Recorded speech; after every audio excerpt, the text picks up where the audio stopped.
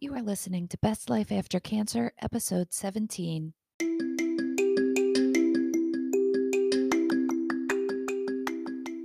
Welcome to Best Life After Cancer. I'm so glad you're here. This is the podcast where cancer survivors and caregivers can get solutions and support to overcome the life challenges brought by their cancer diagnosis. If you are ready to release your fear, regain your joy, and reduce your risk, you're in the right place. I'm your host, Dr. Deborah Blitzbach.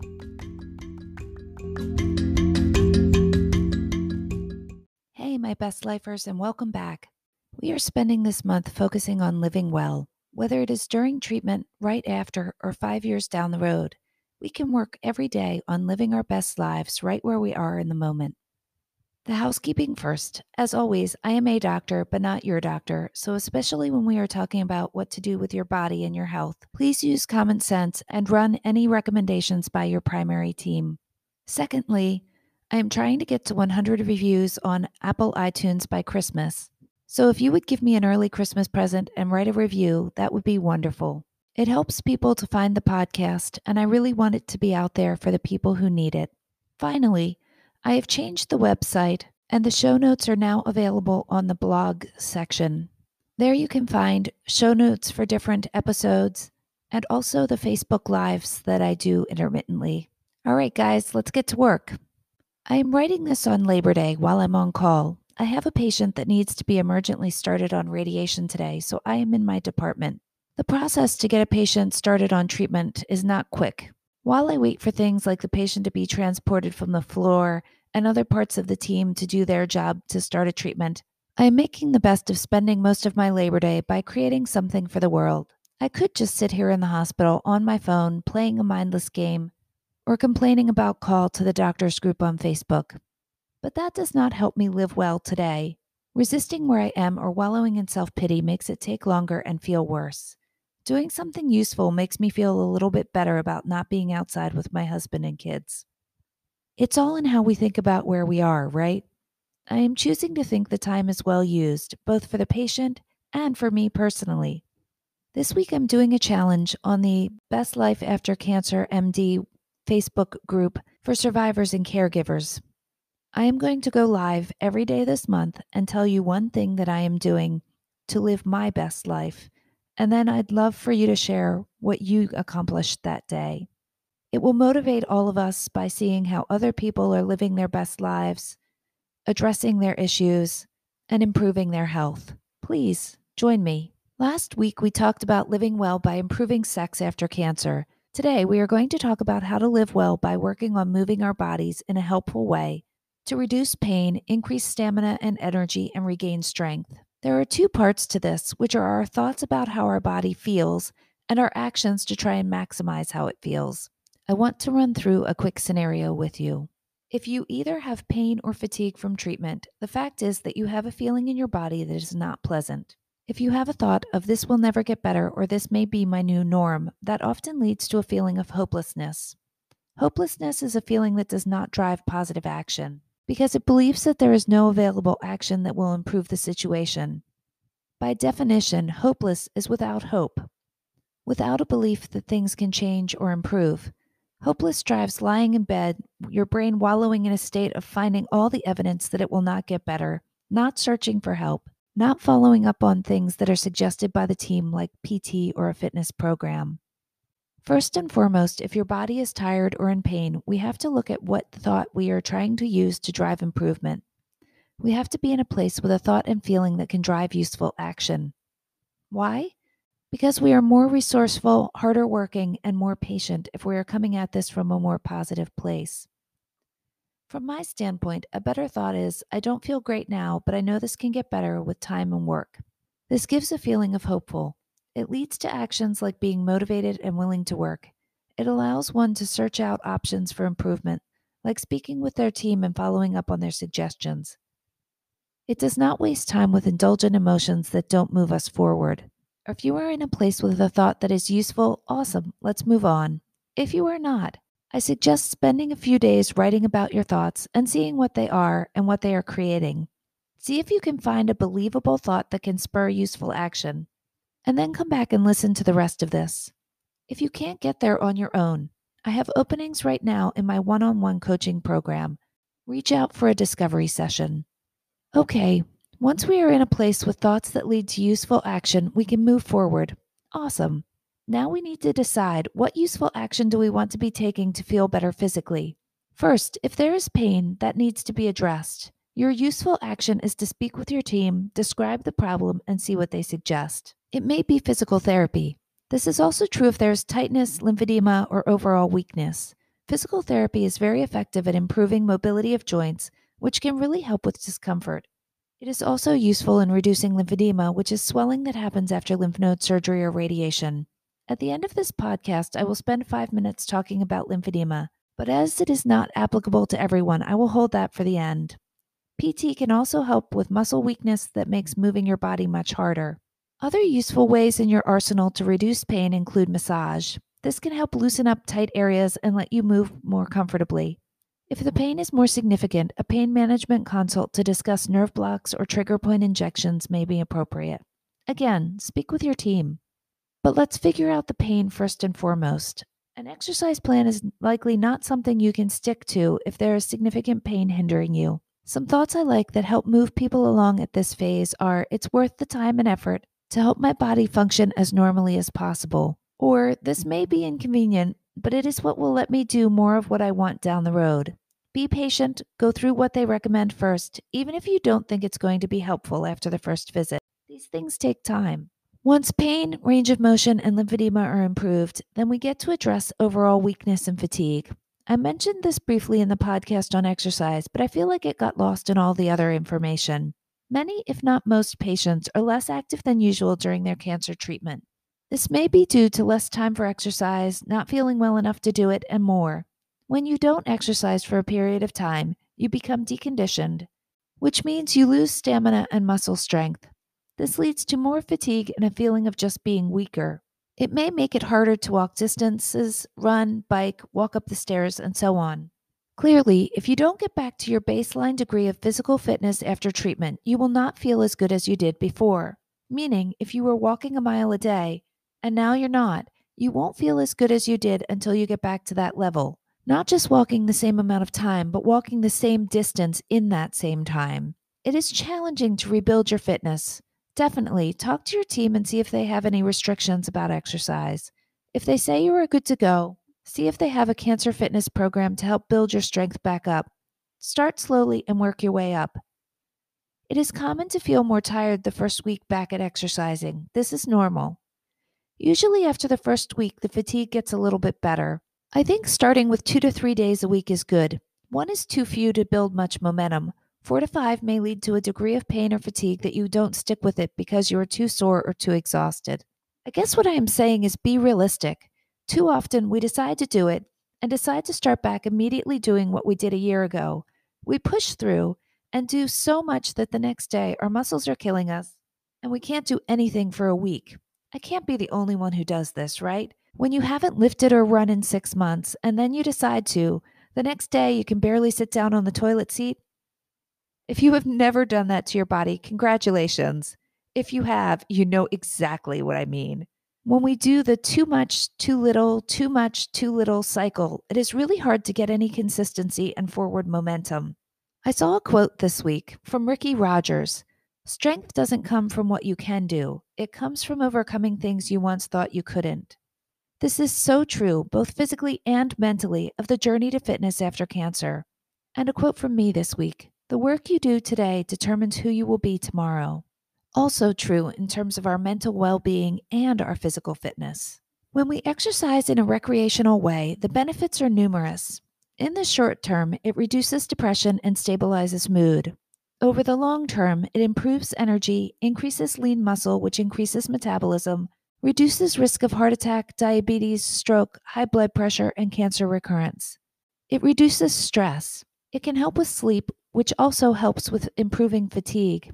It can improve sexual health, both from improving how you think you look to improving desire and arousal with regular exercise.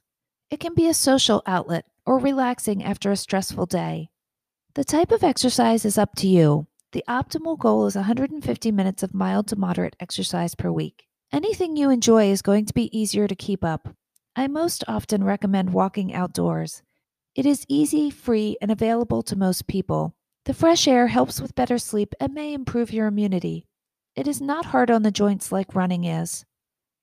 Spending time in nature has been shown time and again to reduce stress hormones, which is likely very good after a cancer diagnosis. But it can be water aerobics, reasonable weight training, biking, vigorous dancing like Zumba or salsa, swimming, or more.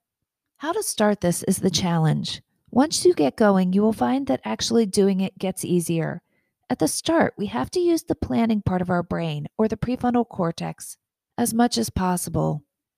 The newer part of our brain, the prefrontal cortex, is the part that can do hard things that we don't love for the greater benefit later. The older part of our brain is more instinctual. It is the part that in the minute says, nah, that sounds hard and uncomfortable. Let's sit on the couch, eat chips, and watch Game of Thrones again.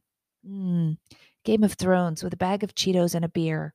Just saying it perks up that part of my brain, and now it's saying, sure, sounds good, let's go. More fun than typing a podcast. But seriously, you need to do everything you can with your prefrontal cortex. Decide ahead what days and times you will work out. Set your clothes and shoes out. Maybe even get an insulated water bottle and fill it with ice for morning or after work. Minimize the amount of decisions you have to make in the moment. Already know and have set up what video or exercise plan. Have it all ready. Set a timer and a second reminder, maybe two. You know who you are. Then, when the timer goes off or the alarm rings in the morning, just decide to get the clothes on. Then decide to fill the water bottle. Then decide to put the shoes on. Walk to where you are exercising or get in the car, one baby step at a time. Our primitive brain also has less argument when we don't think about everything we have to do to exercise, but think, oh, I just have to get dressed. The primitive brain doesn't see having to get dressed as a huge issue. So take it one baby step at a time. When your primitive brain starts fussing, remind it that you decided you were going to do this for yourself, and you keep your promises to yourself just like you would to your best friend. Remind it how good you feel once exercise is done. Paradoxically, once you get going, the primitive brain may want to do more, do what you always did. It will say, I can do it. Let's just keep pushing. The planning brain needs to be the adult here too. Nope, we plan 25 minutes, not too much for the first day, and that is what we are doing. You get one day under your belt. Take a few minutes to notice how you feel, if you feel sore or if you feel good. If you feel proud of your accomplishment, bask in that glow a bit.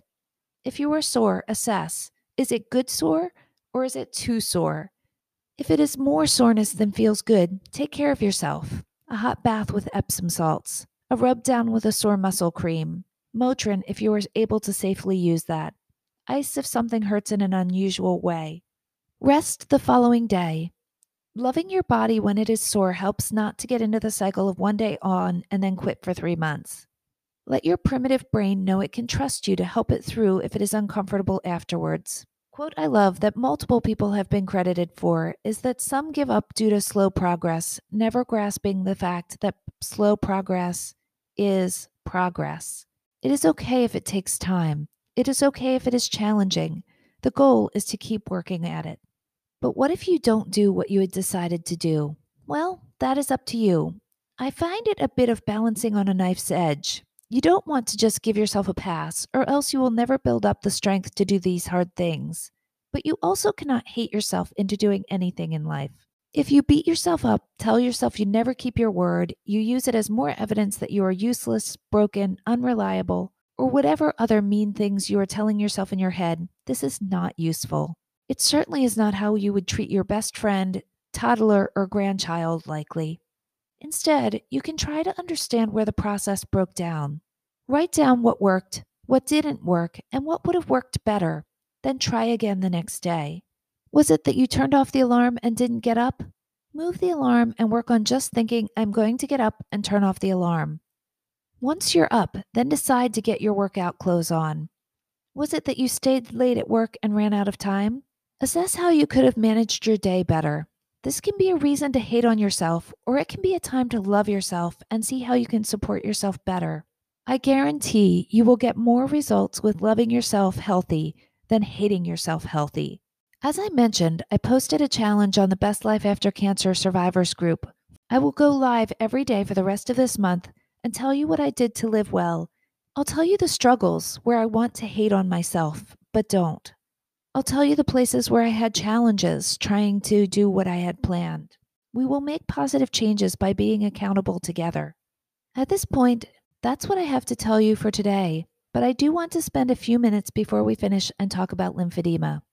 First, what is it? Lymph nodes circulate a whitish fluid through our lymphatic system. A simplified explanation of the system is that it traps bacteria, waste, and damaged cells and triggers our immune system to fight off disease. Cancer cells moving from where they started to elsewhere in the body can get caught in lymph nodes as well, which is why lymph nodes are removed during many cancer surgeries. Lymphedema is when fluid collects in the extremity, or less commonly in the breast or torso after lymph node surgery.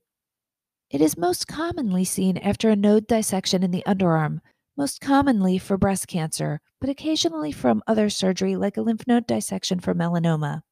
It can also be seen with lymph node dissections in the groin area for some cancers. The risk is increased by the number of nodes removed, number of nodes with cancer in them, use of radiation to the nodes after surgery, and obesity. So many people think that physical therapy for lymphedema is only for people who have lymphedema. But I think it is really important to get an evaluation prophylactically if you are at high risk for lymphedema. In patients with an extensive lymph node dissection for breast cancer, or with some lymph nodes removed and radiation to the breast or chest wall and lymph nodes, the risk can be higher, and I personally have my patients evaluated up front. They get baseline arm measurements, learn massage techniques, and discuss the need for a sleeve. For many of my patients, I do recommend a sleeve for flying, even if they are completely asymptomatic. It is also an opportunity for patients to be educated about lymphedema and its prevention. Your team should discuss with you the specifics, but overall, we want to avoid injuries in the arm on the side of a lymph node dissection. A few things that sneak up on patients that I like to point out are injury during gardening, think thorns and bee stings, and burns from the oven. Gardening gloves and oven mitts, my friends. Use them. If you think the arm is developing swelling or is red or warm, definitely speak to your team sooner rather than later. Treatment for lymphedema is more effective early, and treating infection quickly is quite helpful as well. All right, my friends, that is it for today. Join me for the Living Well Challenge in the Survivors group on my Facebook page, Best Life After Cancer MD. Please leave a review. I will love you forever. Tune in next week to hear the story of an awesome survivor of an inflammatory breast cancer. I hope you guys have a great week, and I'll speak with you soon. Thanks for listening to Best Life After Cancer. Did you know you can get more information on my website, bestlifeaftercancer.com? There is also a Facebook page, Best Life After Cancer MD, where there is a group just for survivors. Here you are able to interact with me, ask questions, and get more help. I'd love to see you there. Have a great week, and I'll speak with you soon.